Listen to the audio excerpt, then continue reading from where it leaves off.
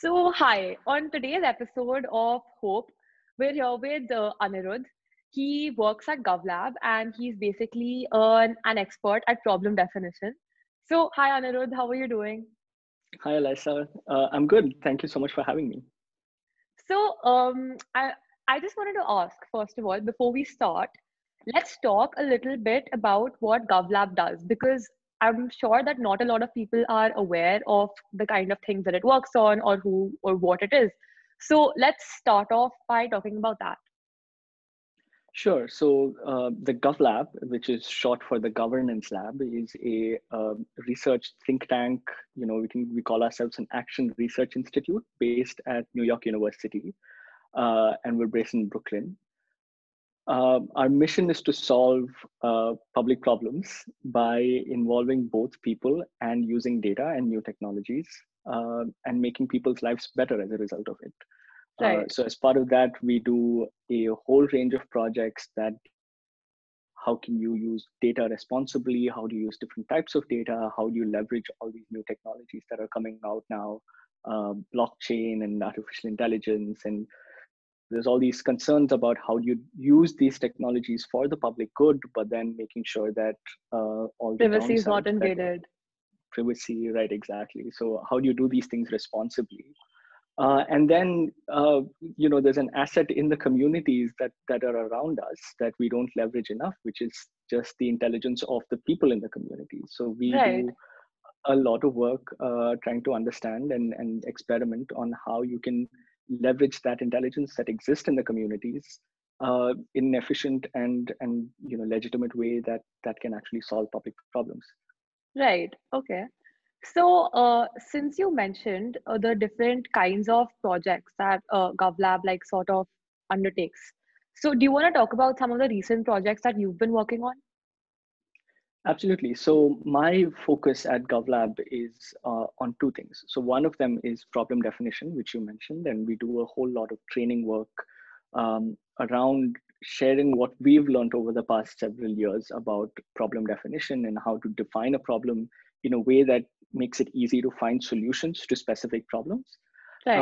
And then, as I was mentioning a little bit earlier, how do you leverage the collective intelligence, as we call it, in the communities to both define problems well and to find solutions to them? So, one of the projects that I've been working on very recently is called Collective Intelligence for Problem Solving, where we documented a dozen or so case studies from all over the world where governments and NGOs have gone into the communities to find solutions to problems affecting those communities and how they used those processes and methods to solve a problem. So the case studies and all the learnings are available on our website at thegovlab.org/collective intelligence. And I invite everybody to go take a look at it. Yep. And the idea is simply that this isn't something new and radical that we're proposing. It's stuff that is being done around the world and stuff that needs to be scaled up and done by more people. Um, Another project on sort of a related vein that we did is called Crowd Law, and that is participatory lawmaking using new technologies. So we're recording this conversation on Zoom. You could very easily leverage video conferencing technologies like this to speak to large communities. In India, of course, the central government is in Delhi. In the US, it's in Washington D.C. And lawmakers sitting in these cities aren't really tuned into what's happening in some town in some other state that they're not in. Right. um, and it's hard for them to travel everywhere and get to know people in person and ask people questions and things like this. But technology lets us do these things at scale now, right? Everybody has a phone. It might not be a smartphone, but most people have a phone. In India, smartphone penetration, in fact, is pretty high. So how do you leverage these technologies to talk to real people, find out what problems they have and how the policies you're making are actually impacting them, and designing better policies as a result? So we looked at how, if you look very broadly at the policy making cycle as, let's say, 4 stages, right? There's a stage of discovering what problems there are that need to be solved. there's the point of identifying a solution. Legislatures need to then draft some law or policy in response. And then you need to see if it's working. So you need to evaluate if these things that you're implementing are actually working. And then the cycle sort of restarts. So at each of these steps, there's places that the public can contribute, not just as a means of, some philosophical democratic process, which it absolutely is. That is what real democracy is. But because people are really intelligent and they can give you some very, very good input to make your whatever you're working on better. So that's crowd law. And that's, we again cataloged a whole lot of case studies. We've interviewed both legislators around the world, in the US, in Europe, in Africa, and in Asia. And we did interviews with legislative staff, because there's a lot of logistics around this, right? It's not, you can't just say, I'm going to talk to people and then just leave it at that. So speaking with the staff who actually implemented it to understand how they did it. We've done, cataloged, I think over 100 instances of participatory lawmaking from around the world. There's a few in India also, very impressive ones. And then we did one very specific project with the US Congress to sort of inform how they would do participatory lawmaking if Okay. if they're interested If it in ever doing that. happens, right? Right. And then now, because we live in COVID times, it's hard to not do something related to COVID. Right. And one big problem that legislatures around the world faced in the past few months is that it wasn't really safe to meet in person. So whether it's the Lok Sabha, which hasn't met this year for the same reason. I mean, it did recently, the most recent session with social distancing, and they sort of had their plexiglass in front of them and stuff. But earlier sorry? They had TVs, like flat screen TVs put up, and like specific booths spread out for like each different people. It was Exactly. And there was a point when earlier in the year, it wasn't safe to do that. Honestly, I don't think it's safe to do it now. Yeah. But the reality is they don't need to do that, right? That there are easier ways for a group of people to meet and debate and vote, and you can do it virtually. And if the Parliament of India can't do it with all the resources at its disposal, then who can? So in fact, it turns out that you can, and there are legislatures around the world who have continued working remotely, sometimes hybrid. So some people in person, most of the others online, and they've designed security into the process so that there are legitimate concerns about what happens if someone hacks the process, and the voting systems are messed up and things like that. But just for things like committee hearings, there's a lot of committees in the Indian Parliament, for example, which meets and deliberates. This is across party lines. Deliberate serious issues before a policy gets drafted, and they have to hear from the public, and they have to hear from subject matter experts. They can do these things online. So we documented in a project called Continuity in Congress. How do you maintain continuity in Congress during disasters of this sort, where it's not safe to meet online, and it's not safe for legislatures to travel into from their cities, from their constituencies, into Delhi or into DC. So that's another one. Again, the basic premise of all of this is that you can use technologies in a way that solve problems both big and small, right. Problems both immediate and long term. And we're exploring how these different things can work out. That's really interesting. Honestly, I honestly did not know that there were these many projects that were being undertaken until I read some of the links you'd sent me. Because I thought, okay, we have things out there which are happening, and yes, there are problems which are being defined and solved. But I never thought that there was such a huge amount of them. Like the most interesting of problems that you wouldn't even think of, or like wouldn't even think governments would address. You see them being addressed like all throughout the world, and I think that's Right. cool.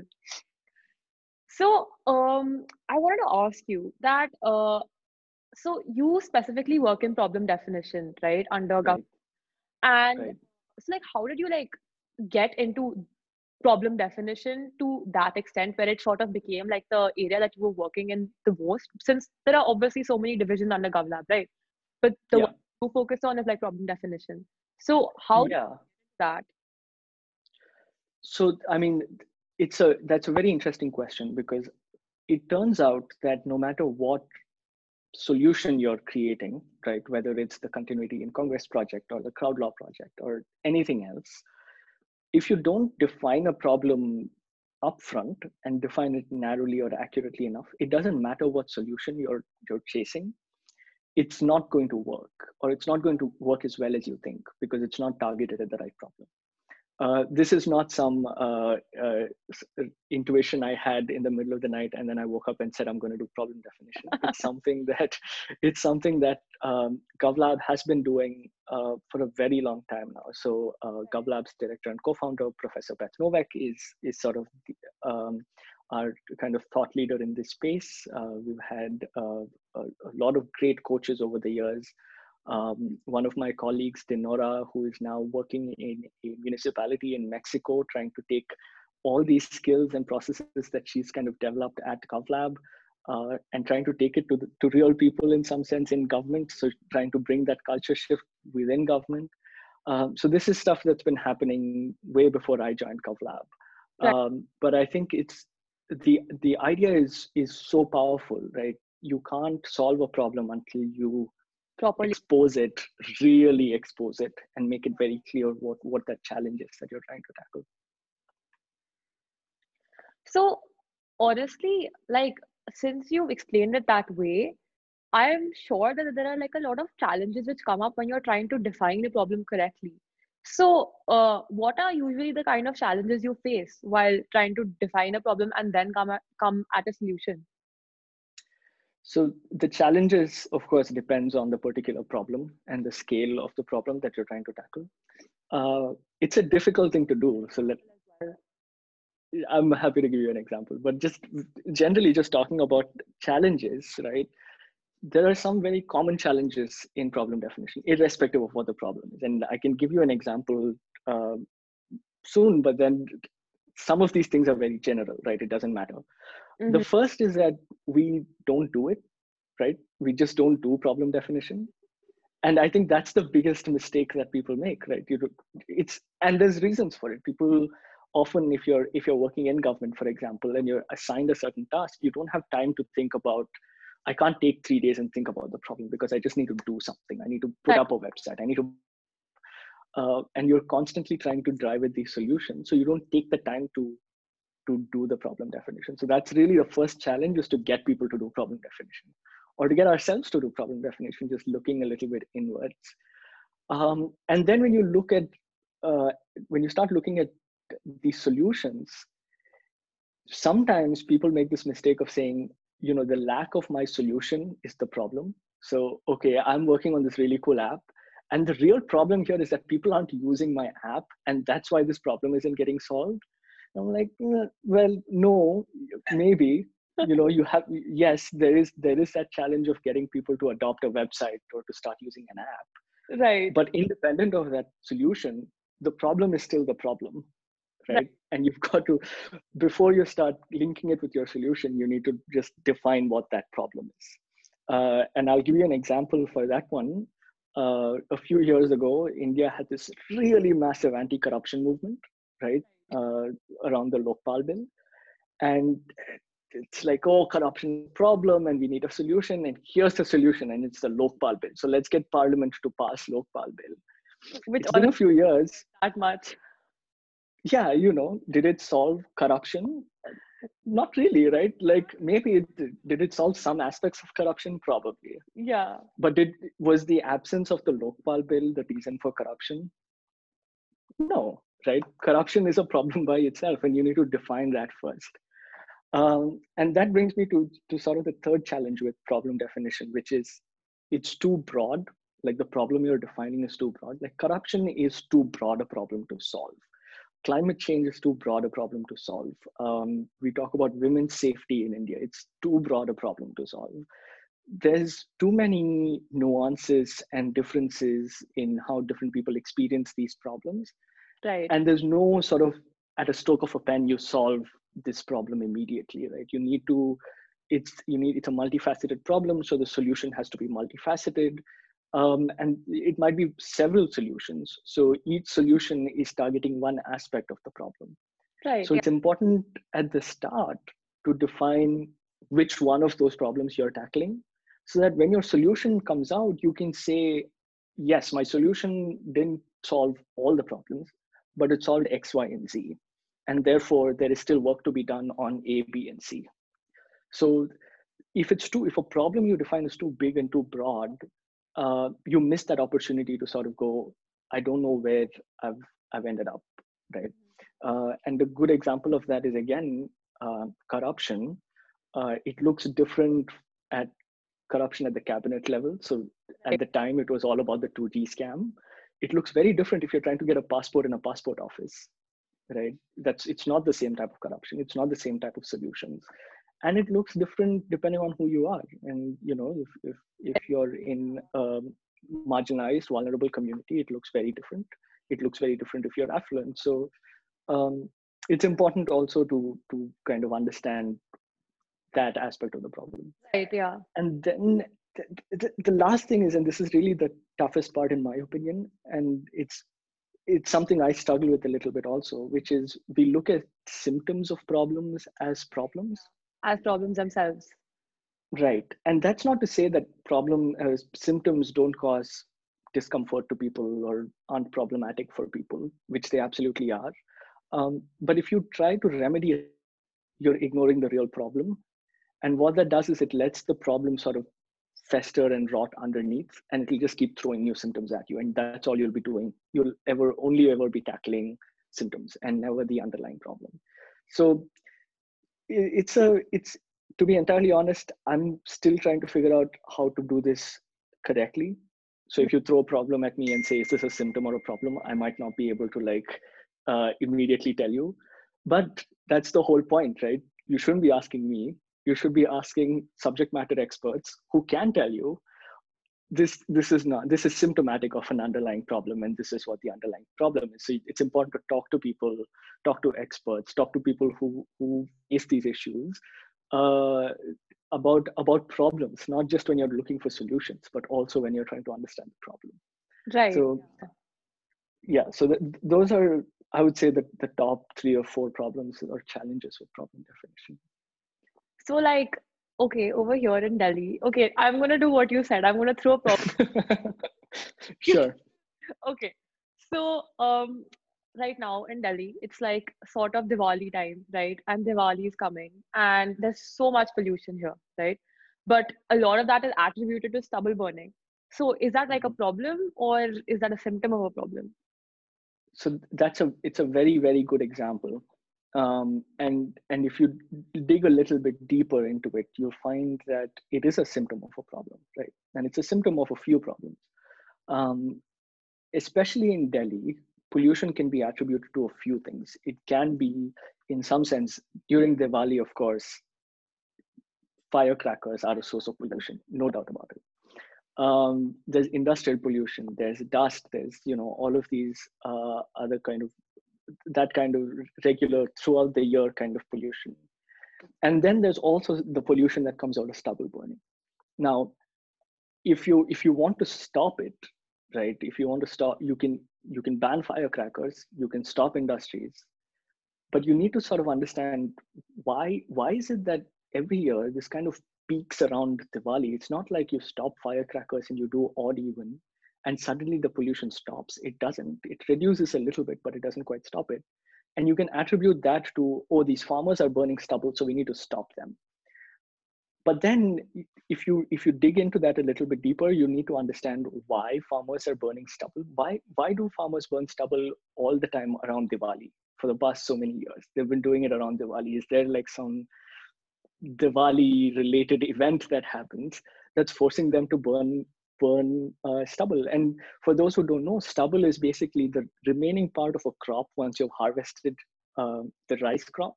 there's a little bit of the stem that remains, and it's a hard task to get it out of the ground.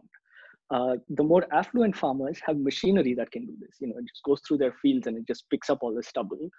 The less affluent farmers, the easiest thing for them to do, especially actually this year, because there isn't that much. There's actually a reduction in the amount of labor available in farms because of COVID. Right. It's just easier for them to set it on fire and burn it, so then they can prepare the land for the following crop.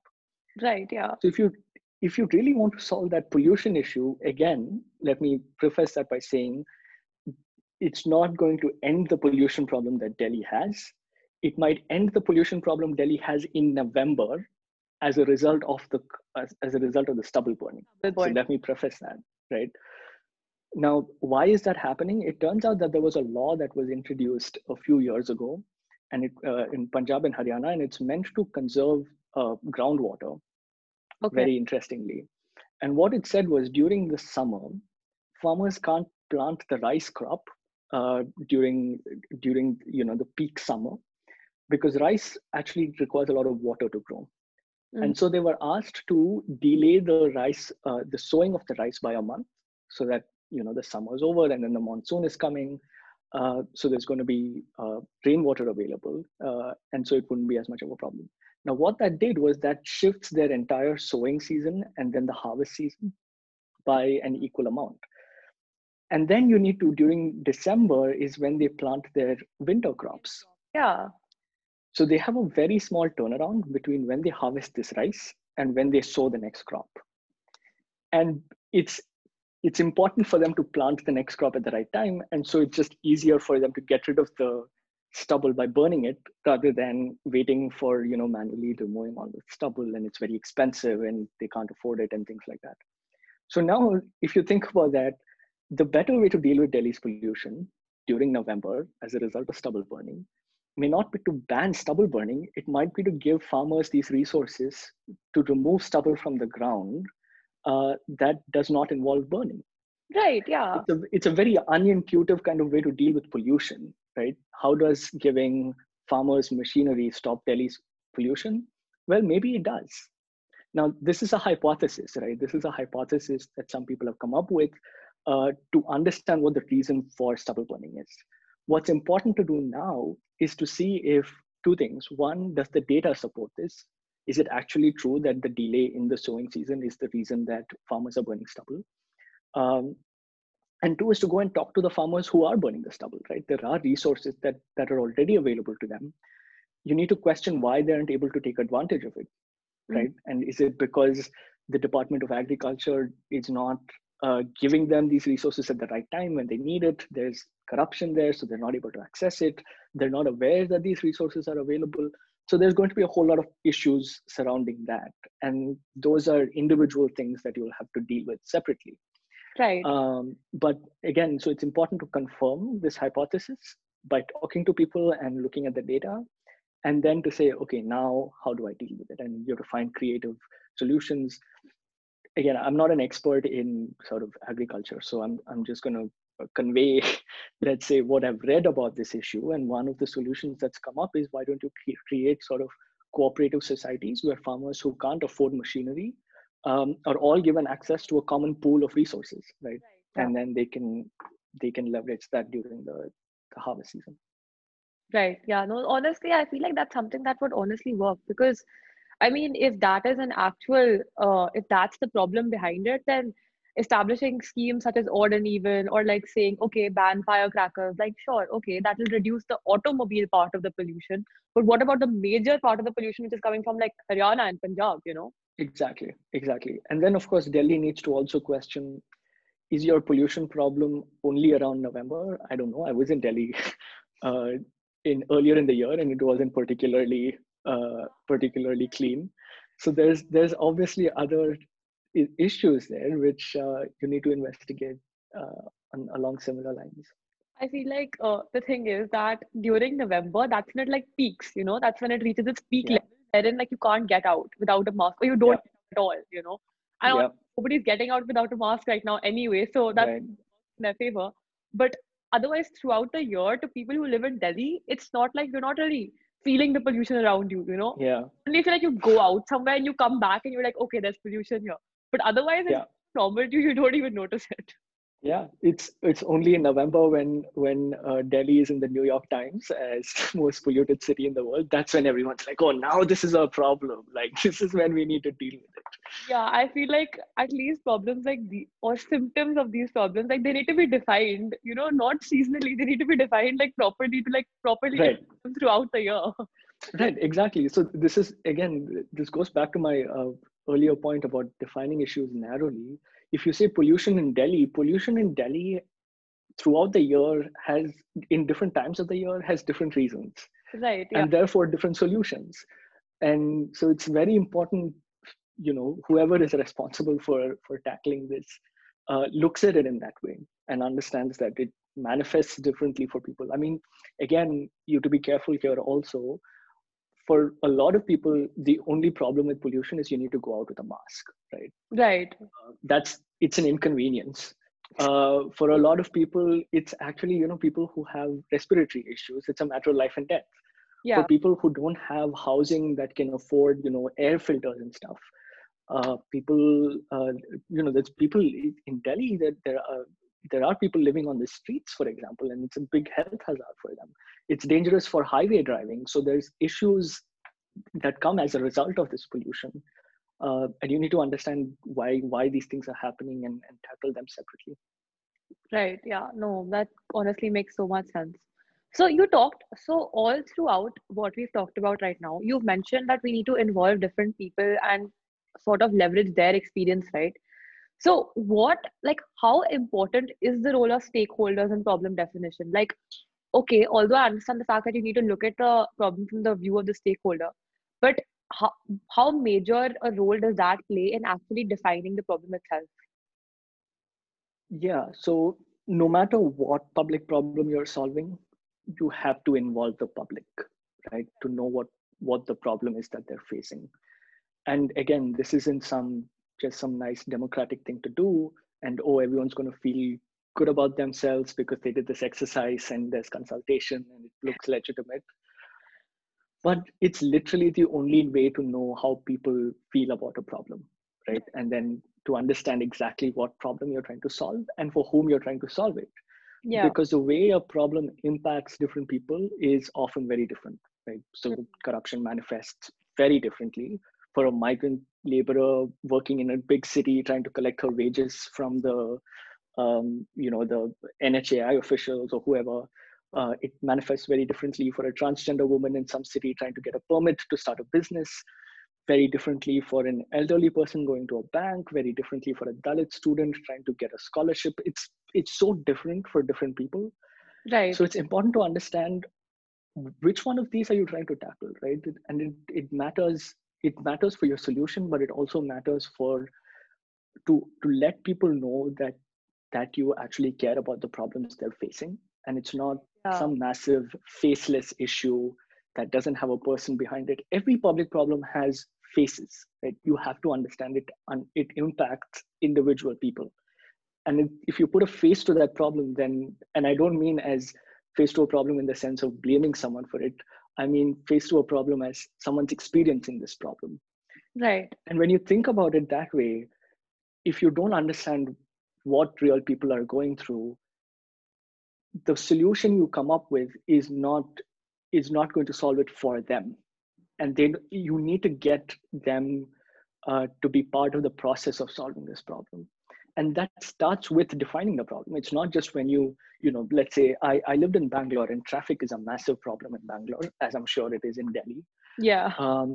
If every time they come up with a new rule and they say, here's what we're going to do to solve the traffic problem, a lot of us were just like, I, I mean, you're because we go through that traffic every day, and the solution you're coming up with has nothing to do with we know what the real problem is. Like, I'll give you it's a sort of silly example, but it's true. There was a particular traffic junction near my house where every day at peak hour in the morning, there was a traffic jam all the time.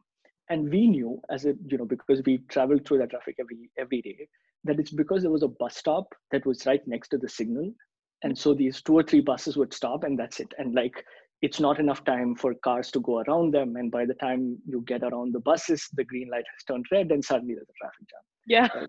Now you can come up with smart traffic systems and have these countdown numbers, and it measures the quantity of traffic, and they put sensors and all of these things.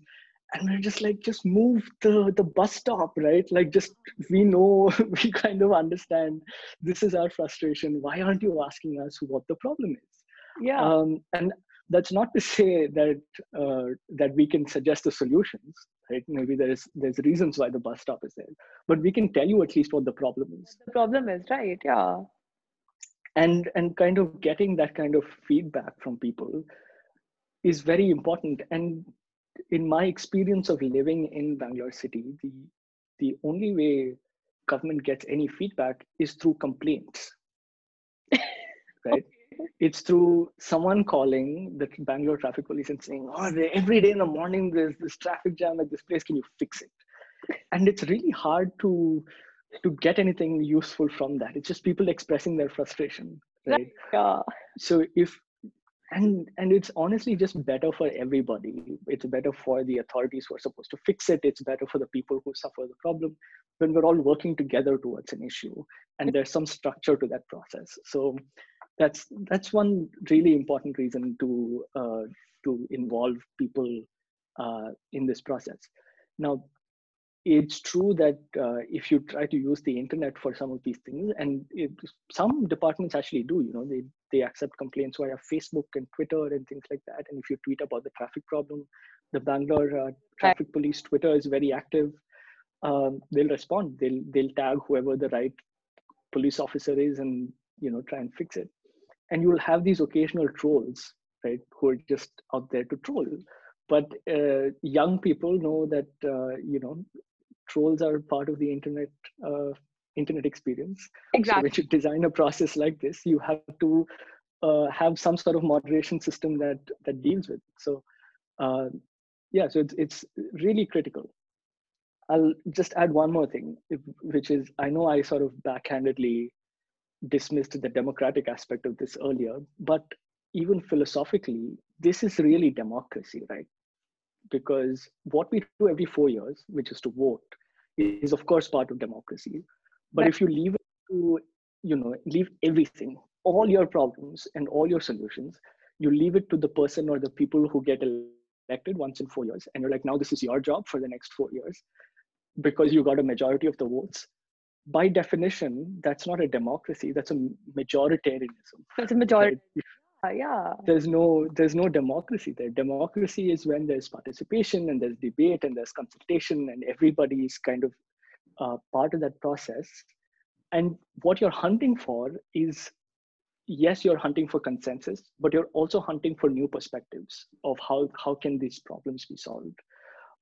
So that's the real beauty of democracy, and we should really be proud and just lean into the fact that we're a really vibrant democracy, and we need to take more advantage of the really opinionated crowds that we have. And Amartya Sen very famously called it the argumentative Indian.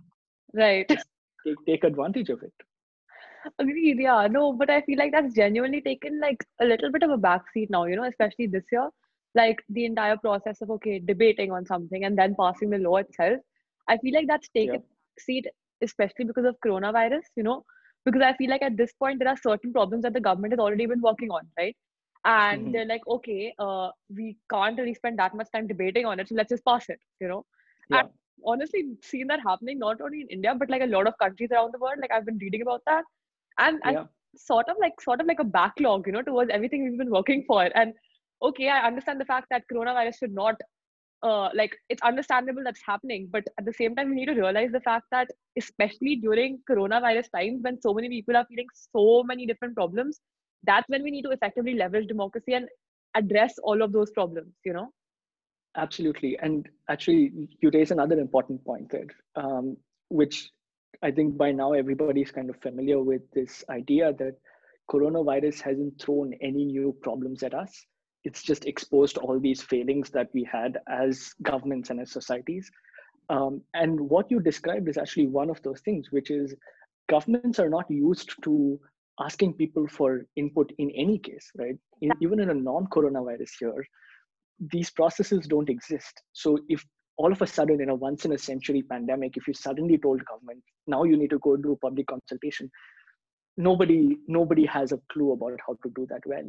Right. So it's important that when we're not dealing with a global pandemic, to already be prepared with these things, and just look at it this way, right? It's not, again, young people will get this very intuitively.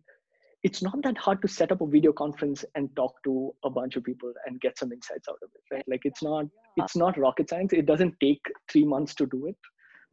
You can, I mean, it's work to set it up and to run it, but it's not a time consuming process in the sense that, it's going to slow everything down. It doesn't. If you do it right, if you design it correctly and you have the right people running it, you can do it in a very nimble fashion. Right. And the important thing is to have the sort of will or the desire to engage in that process and genuinely expect something good from it. Right. Because you can do a public consultation for the sake of public consultations, which honestly, to some extent, and I don't mean to broad brush this, but the Indian Parliament, believe it or not, does have a public consultation process. So every bill that is introduced in the Indian Parliament, almost every bill, has to go through a standing committee, and that standing committee will almost always ask for public input into a bill. There's a few people on Twitter who track this. I'm happy to share some of those. I can't remember their names off the top of my head, but I follow some of them. Sorry? I'll put them down below once we put this out. Yeah, that sounds good. And they just track every time a standing committee put up something saying, okay, there's a public consultation on this bill. You need to come to Delhi and testify in front of these 8 Lok Sabha members of Lok Sabha and give them your feedback. You don't need to be an expert. You could be anybody in the public. Now, the problem is for most of these things, it's part of the law that you have to do it. And so what happens is they'll publish an ad in the 7th page of some random newspaper and be like, oh, Parliament invites your comments, and nobody sees it, and therefore nobody participates. So why do it that way? One very interesting thing that has happened though over the past 4 to 6 years under this new government is that there's a platform called MyGov India, which is their public consultation platform. An app for it. There's an app for it as well. Yeah. It's not, I wouldn't say it's perfect, but it's certainly a step in the right direction, for the reason that they have now asked all departments who plan to introduce a new law or a policy to put it up on MyGov for public feedback, which is honestly a much more transparent way of doing it than publishing an ad in the 7th page in some obscure newspaper. Yeah. So there's steps being taken towards making this process better. But again, it depends on how you design it and whether you actually want and what you do with the input, because there's a limit to how many times you can ask the people for inputs. And if you don't use it, people are going to be like, why bother? Why am I doing this, right? So unless you show that feedback is being taken seriously, it's not that you need to implement everything the crowd tells you, but it's important to take into consideration and then let people know if you used it, why you used it, and if you didn't use it, why you didn't use it. But it's a conversation, and you have to keep that going. That honestly brings me to my next thought. So the thing is that we talked right now about how important it is to involve stakeholders in the problem definition process, right? But how do you convince those stakeholders that they need to be involved, Because especially now, like in countries all around the world, like people are like, okay, they've gotten so used to their opinion not mattering or not being used that they just feel like it doesn't matter at all, right? So for example, in the US right now, there's such a huge uproar that, okay, everybody needs to vote, because the last time the voting rate was so meager because people were like, my opinion doesn't matter, so why should I even vote? And that led to their opinion being suppressed even more. It's like sort of like a vicious cycle. So how do you like convince people that, okay, this is something you need to be doing and your opinion does matter? That is a great question, and in fact it's backed up with a lot of data there, because it's an almost universal fact that trust in government institutions is at an all-time low, even before the pandemic. Right. And the pandemic has done those numbers no good. so there's a trust deficit between the public and the people that the public elect. And that's a real problem that needs to be solved uh, uh, just to improve the trust in government. Now, Right. one way to do it is like I was saying, to create processes that are legitimately conversational, right? You have to keep dialogue open with people, and people are intelligent, right? Right. The public everywhere is very intelligent, and they're willing to contribute if you ask them, and then you actually take it seriously. Right. Now, to build that trust is hard, and it's not something you can do at a national level. One day some president or a prime minister comes and says, look, we're going to do X, Y, and Z, I want everybody to participate. That happens, and it happens in weird ways. Like, if you India is honestly, in some sense, an exception to that rule about trust in government, because trust in government in India, by the same statistics, is at about 74%, which is very high Right. compared to like the US, which is at 21%, for example, right? So there is some element of trust that the Indian people have in governments. It doesn't matter which political party they are, it's almost universally been high numbers in India for the past decade or more. Um, which is the reason why, for example, when demonetization happened, there weren't revolts on the street, right? People were very happy to go along with something super radical and something that normally, you'd associate with inconvenience, and people don't like it, and people won't listen to you, and people won't buy into the idea. When it comes from the right place and it's positioned correctly, which is something that was done right with demonetization, is the storytelling around it. Right. Whether it actually had an impact or not is a separate question. I don't think it did. But the fact that uh, you know the prime minister was able to convince 1.2 billion people to do that and not have revolts on the streets shows that there is a certain element of trust that people broadly in India have. A lot of people might have cribbed about it when they were doing it, but they still did it, right? Right. Yeah. So then the question is, how do you do something like that at the grassroots level, right? At a panchayat level, or in the case of Bangalore, and I mean, I'm sure it's similarly for Delhi, at the municipality level. How do you get government at that level to interact with people more, to talk to people more? Because if you can't do it at that level, then it's nearly impossible to do it at the national level, Right. Completely. because that's the government you're seeing. So if I need my footpath fixed because my footpath is being dug up every 3 months and no one's doing anything about it, and I can't use the footpath, I can't go to the prime minister. I need to go to whoever is responsible for that in the local government department. Yeah. Now, if that process is a pain, then automatically I'm tuned out of government. I'm like, this is not working for me. And really, those are small things, but those are things that affect people in everyday life. And if you can start fixing these kind of conversational practices and dialogues at that level, I think it slowly builds trust over time. And that kind of decentralization of power and of action is important. And that's something that happens in some states in India. It's not universal. In Kerala, for example, there is a large amount of decentralization of power. So the state government doesn't control everything. It's devolved some of its power down to the panchayat level. And very And so, matter. I'm sorry, say that again. They've done it very effectively, like as compared to other states. Kerala, I feel like, is at its peak when it comes to decentralization and actually giving resources to those decentralized bodies to carry out it effectively. Absolutely, and that's one of the reasons you see that Kerala is a very politically active society. You don't see governments repeat in Kerala very often. It's almost, I think, for the past 15 or 20 years, every 5 years, the government changes in Kerala. Right. But these processes remain, they stay back, and people actually are bought into this, and regular people are willing to get involved in politics. It's not a bad word to be involved in politics. And I think so starting at a level that at which people actually see that government is interested in hearing from you and government is interested in your perspectives to solve everyday problems, I think is one very important first step to building that trust in processes of this kind and getting people involved. Right, no, completely. And I feel like, that's something that's honestly not that hard to do, even at the state level. Like to involve people, honestly, in India, you get constant messages when you need to get your Aadhaar card, right? When the Aadhaar card came out, everybody got a message that okay, you need to get an Aadhaar card until this date. And everybody did it.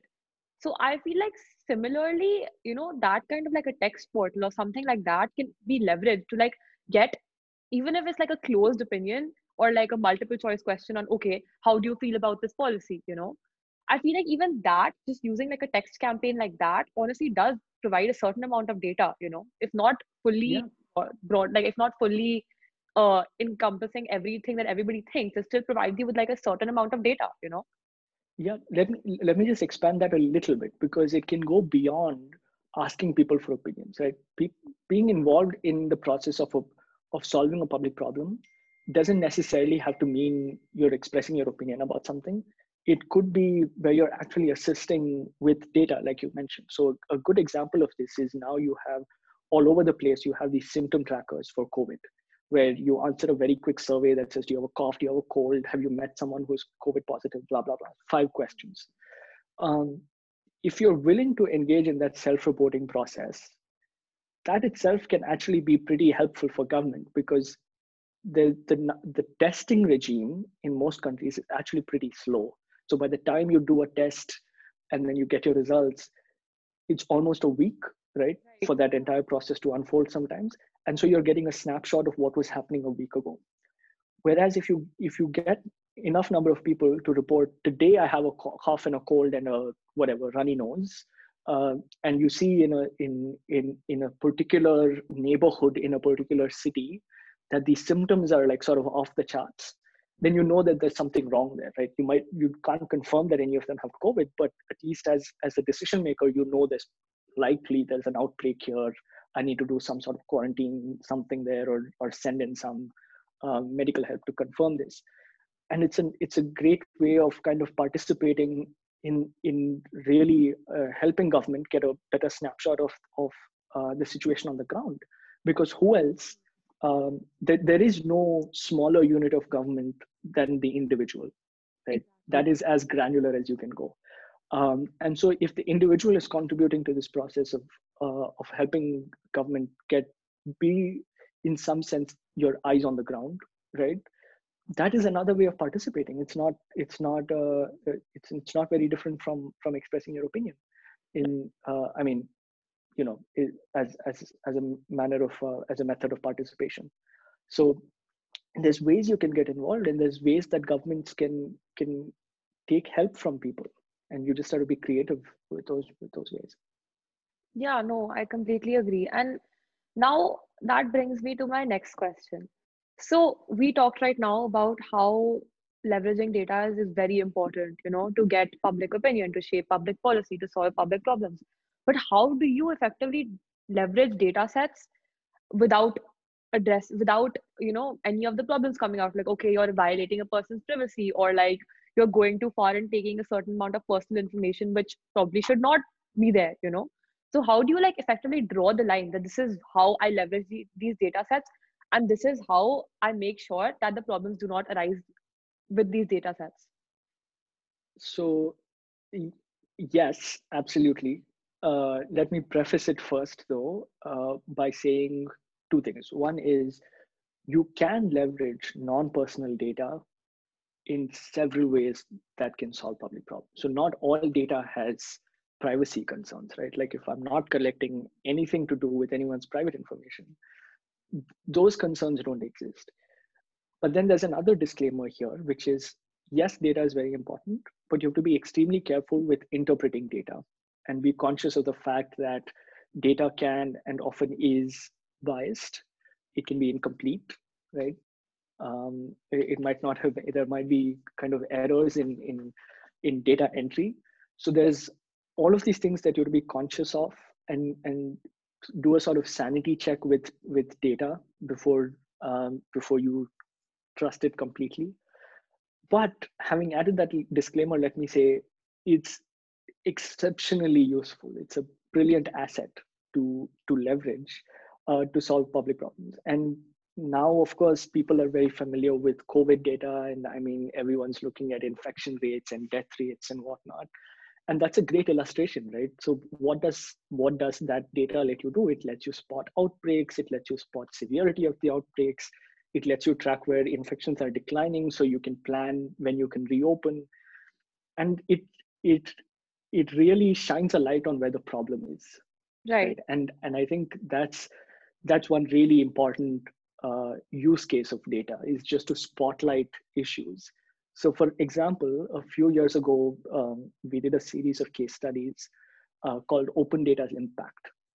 Right. In open data, in simple terms, is freely available, publicly available data, which is available in machine readable formats. So you're not publishing data as a PDF document with some tables. You're publishing it as an Excel spreadsheet, for example, or in formats that you can do some data analysis on. Okay. So we're looking at how can you use this kind of open data. Again, there's no, I mean, I wouldn't say there's no privacy implications there, but there are data sets that don't have any personally identifiable information in them. Right. How can you use this open data to solve public problems, right? How do you leverage it for the public good? And one of the projects we were looking at was, there was this NGO in Pune which distributed these electrical meters to homes and to industries, and all you had to do was plug it in, and what it would do was to measure voltage levels and frequencies and all these characteristics of electricity.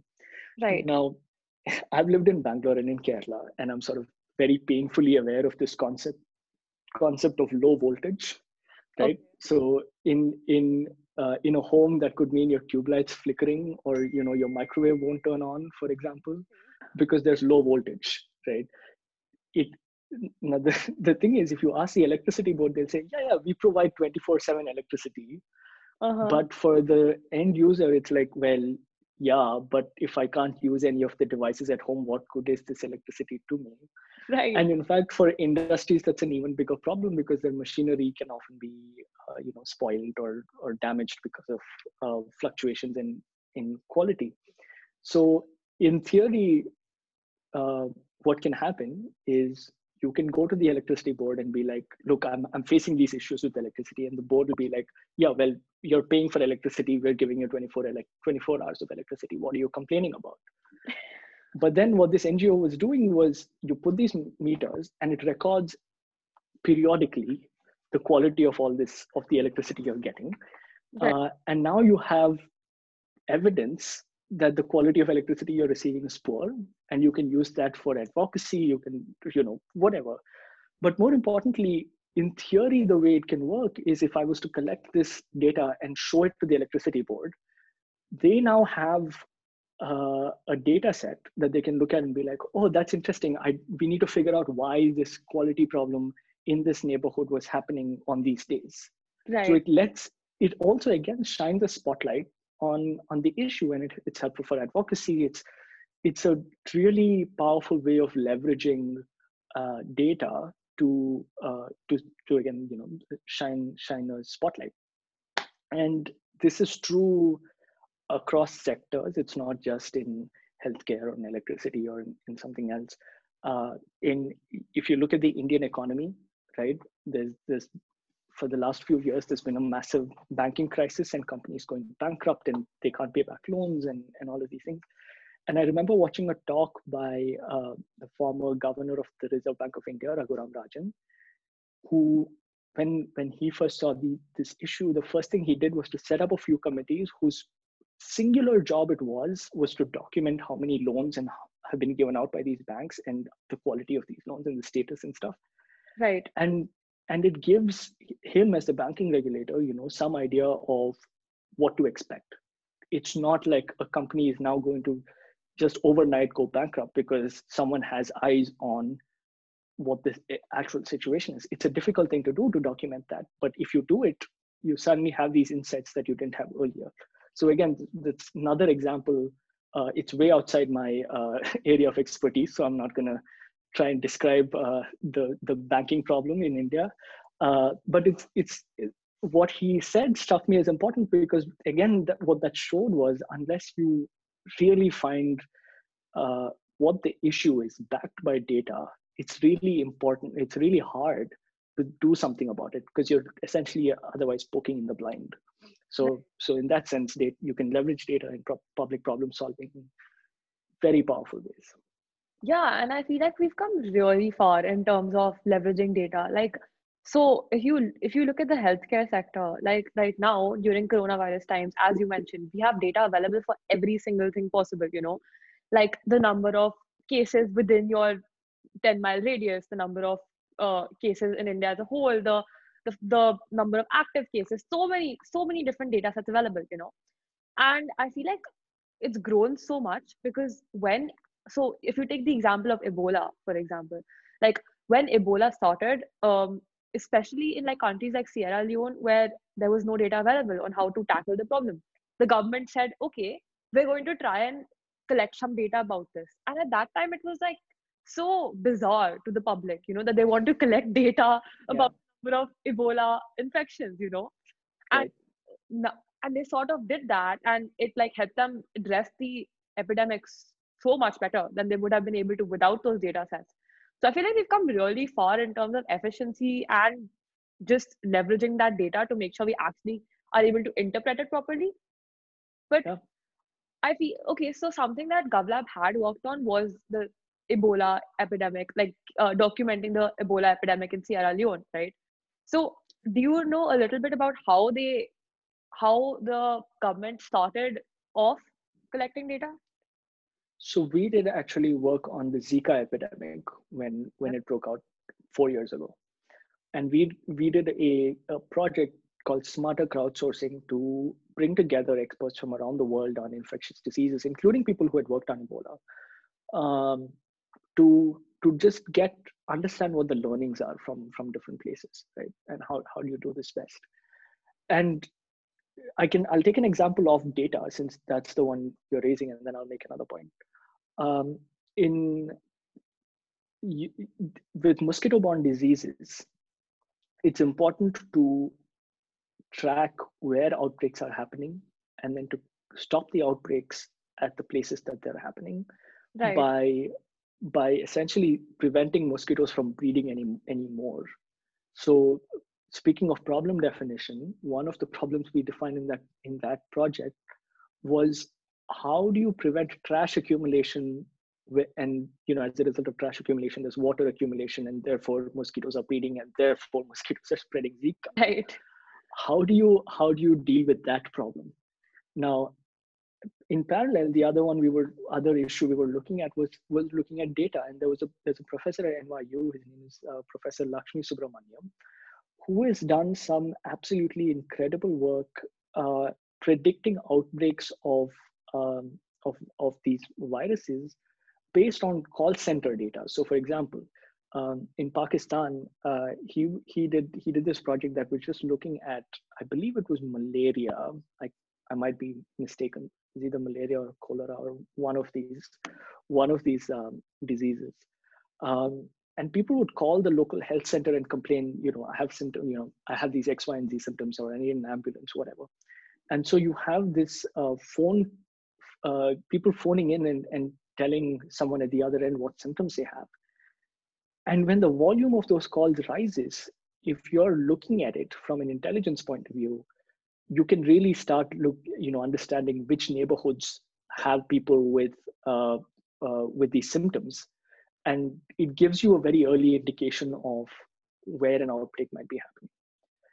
Fast forward now, there's another professor at NYU. Her name is Rumi Chunara, who year around, not during COVID, but even before, what she does is predicting flu outbreaks based on people reporting flu-like symptoms, right? And predicting where and what intensity the flu outbreak the following year is going to be.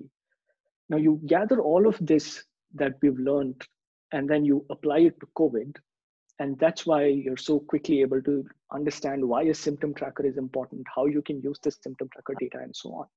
So there's a lot of learnings that have come over the years from people having experimented these absolutely incredible projects over time around similar diseases or totally different diseases, but some strategies that you can really apply in the COVID context. Um, all that having been said, it's been pretty clear that no one's really been prepared for a global pandemic at this level. Scientists have been warning of this for years. There's even been a movie. If you have not watched Contagion, I I would strongly recommend that you watch it. So we've all had the warnings, and we've still been rather unprepared. But I'll say this much, that another example of Kerala being slightly ahead of the curve in that sense was because they had dealt with the Nipah virus a couple of years ago, which they were able to deal with because they had some staff in the health department who had been trained in Ebola protocols before that. Now, in the initial days of COVID, they were able to contain the virus pretty well. Mm-hmm. But what COVID has shown us is that you can't just contain it locally, you have to do it at scale. And that's something I think everybody sort of equally failed at. But what Kerala showed, at least in the initial days, was that you can learn a lot from these other epidemics. Right. That you have to be willing to experiment some of these new things and be very quick at it. You can't wait on some bureaucrat signing a file and then sending it to someone else for approval. These things have to happen very quickly. So Right. that agility in government is something that we really need. Yeah, no, and even expanding beyond India, like if you look at any of the countries who have been able to manage this pandemic relatively better than any other country, like if you look at South Korea, they were able to manage it so well simply because of the fact that they'd faced something like this before. Like around a few years ago, they'd faced a similar epidemic which had come from the Mediterranean, if I'm not wrong.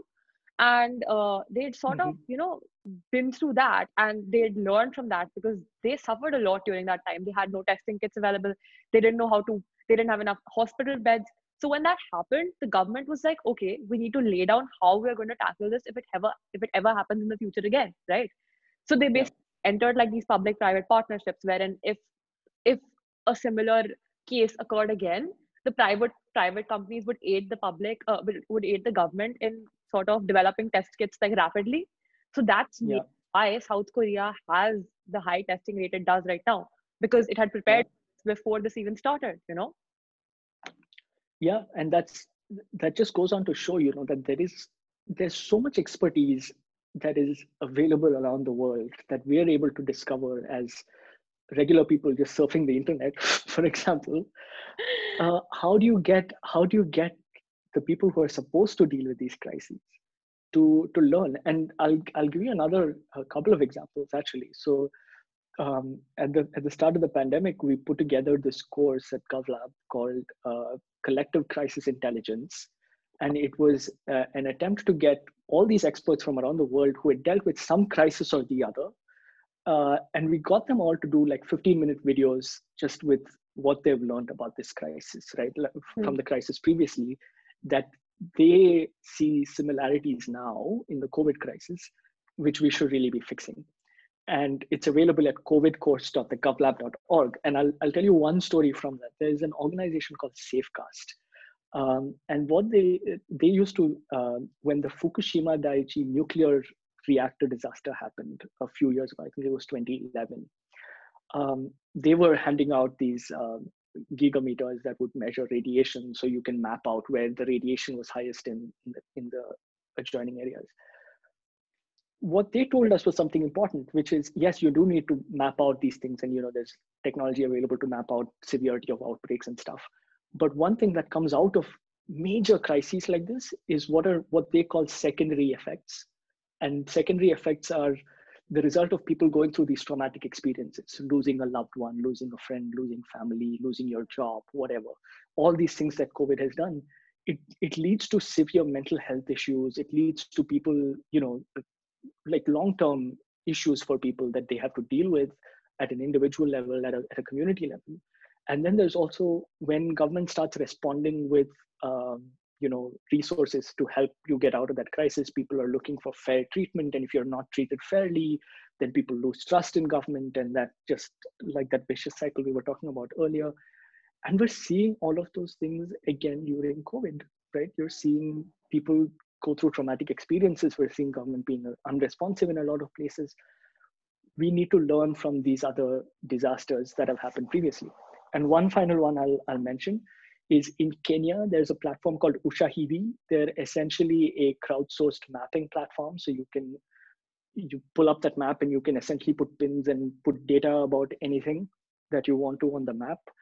Okay. During the Kerala floods that happened, I think a couple of years ago, a group of techies, they're not part of government, they're just an independent group of techies, almost overnight were able to use that platform to set up a platform which the Kerala government adopted, which essentially what it did was it let district administrations put up, here's what we need. We need baby food, we need sanitary napkins, we need this X, Y, and Z in this district.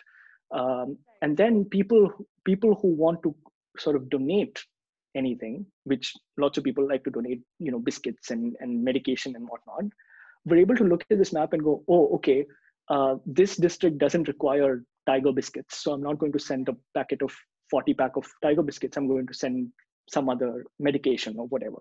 And it helps that coordination happen. What it tells you is that the technology is easily available. You can find it, that's not an issue. It requires someone who is able to look at a situation and go, okay, here's a communication problem. There's a lack of coordination. How do I fix it? The way to fix it is I go and talk to the district administrations and say, this is the platform you need to use. This is where I will point people who are interested in donating, and I'm going to bring these two people together using this platform. And the tech is available. The solution around the tech is what requires creativity, and that's something that that needs to come. And these are all platforms that have been developed as a result of crises. And I'm sure there's things that are coming out of COVID that will be helpful in the long run similarly. Yeah, like honestly, that just takes us to that quote, which is something like the worst of times produce the best of people, or is it? Yeah, That's what it is. But honestly, that's just what you're something like that. saying. Yeah, something like that. Yeah. Okay. So now we've talked about like a bunch of different things, right? We've talked about data sets, we've talked about stakeholders, we've talked about how to involve stakeholders, how to define problems. But how do you pull that all in together? Like how do you create a tangible project which encompasses all of the things we've spoken about right now? So there's a few ways to do it, and I won't claim that this is the only way. But at GovLab, we have a project that we're now doing called the Multi-City Challenge. Right. It's essentially a way to bring together both city governments and communities that they serve onto a single platform where you ask the public for ideas and proposals to solve problems with a commitment to then implement them with the people who have proposed those solutions. Okay. And it goes through almost everything we've discussed so far. So it starts off with getting the city officials who are responsible for solving X, Y, and Z problems, and sort of we don't need to teach them problem definition. We sort of get them to sit with us and do the problem definition themselves. Okay. So it's a skill set and a mindset that you can apply to anything, right? So it's a way we provide the resources and the tools that they might not have previously had access to for doing something like that. And get them to really narrowly define a problem that they think is urgent and that they have the resources to deal with, and that they, as the government, are open to input for, right? You need that kind of stakeholder involvement. If you're not really bought into it as government, then like we discussed earlier, they're not going to use it. So we say, okay, pick an idea, pick a problem that you really care about. And then we open up that problem to the public through what is called an open innovation project or a crowdsourcing, very broadly, you can call it crowdsourcing, where you put out this problem and say, okay, here's the problem. We've very narrowly defined this problem. Let's say it's waste management or trash collection in a certain neighborhood. Do you have ideas for how it can be done better? Mm-hmm. And we invite proposals from the public. And once those come through, we do three things. First is we open all these ideas up to public voting. So everybody can vote on what they think are the best ideas. And this is the community voting on ideas suggested by the community. You pick the top 5 or 10 of those ideas, and then you take it to government and say, okay, there's 10 solutions that have come through that people really like. Which of these do you have capacity to implement? And then they'll select, 3 or 5. You then take that to subject matter experts and say, here are the things that ideas that people have suggested that government thinks they can implement. Now we want to know, how do we technically implement this? Can you help? Right. And then you go back to the people who suggested the ideas and say, okay, we have everything set up. Do you want to help implement it? Would you like to be part of the process that implements it? Mm-hmm. And if they agree, or if some other team who is willing to take it on agrees, we coach them towards implementing that project in the real world.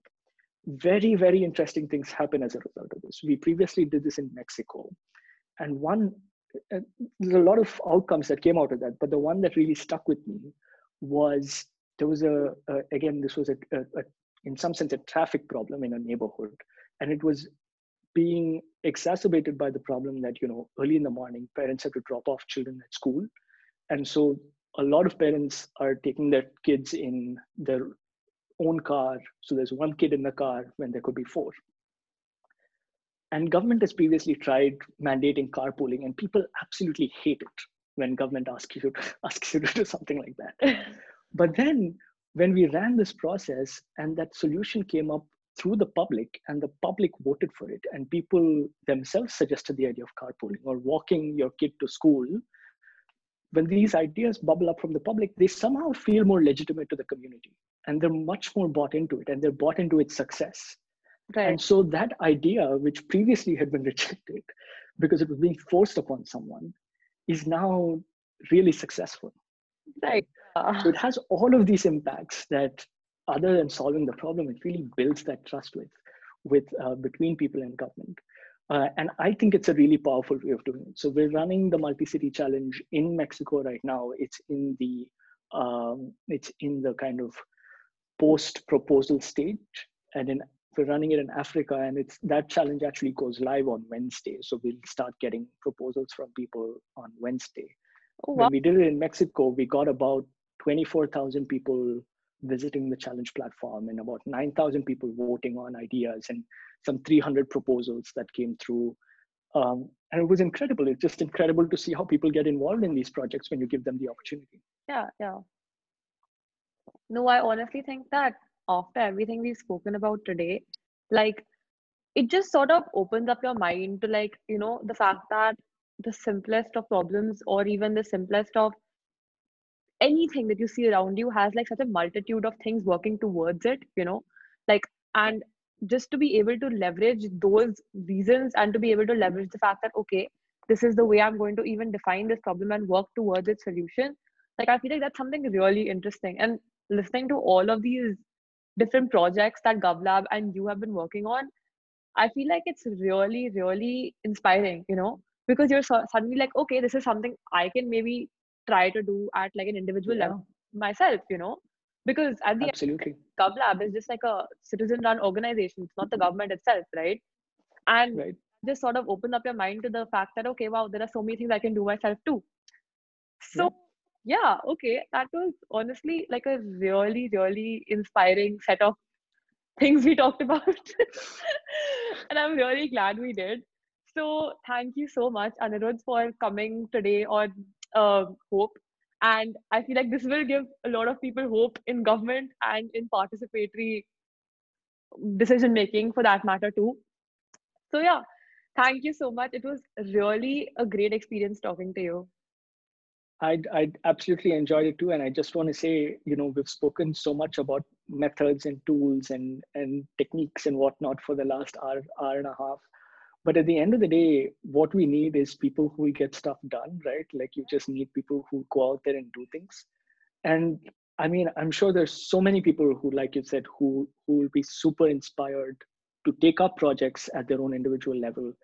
And I just want, the only thing I think people need to know is, as long as you have that kind of drive and the passion to go out and do something like a public problem solving project, just remember that you're solving it for somebody, and somebody is really going to be thankful for you having taken that step. So even if your project doesn't do as well, your specific project doesn't do as well as you thought, forget about it, just move on, because your goal is to solve a problem, not to sell a project, right? So it's solving a problem. So just hold that as your guiding light and keep at it. And if I can help in anything on that path, then I'm happy to do so. And Yeah. Alyssa can share my contact information if Yeah. anybody's interested. Okay, perfect. Thank you. Thank you so much.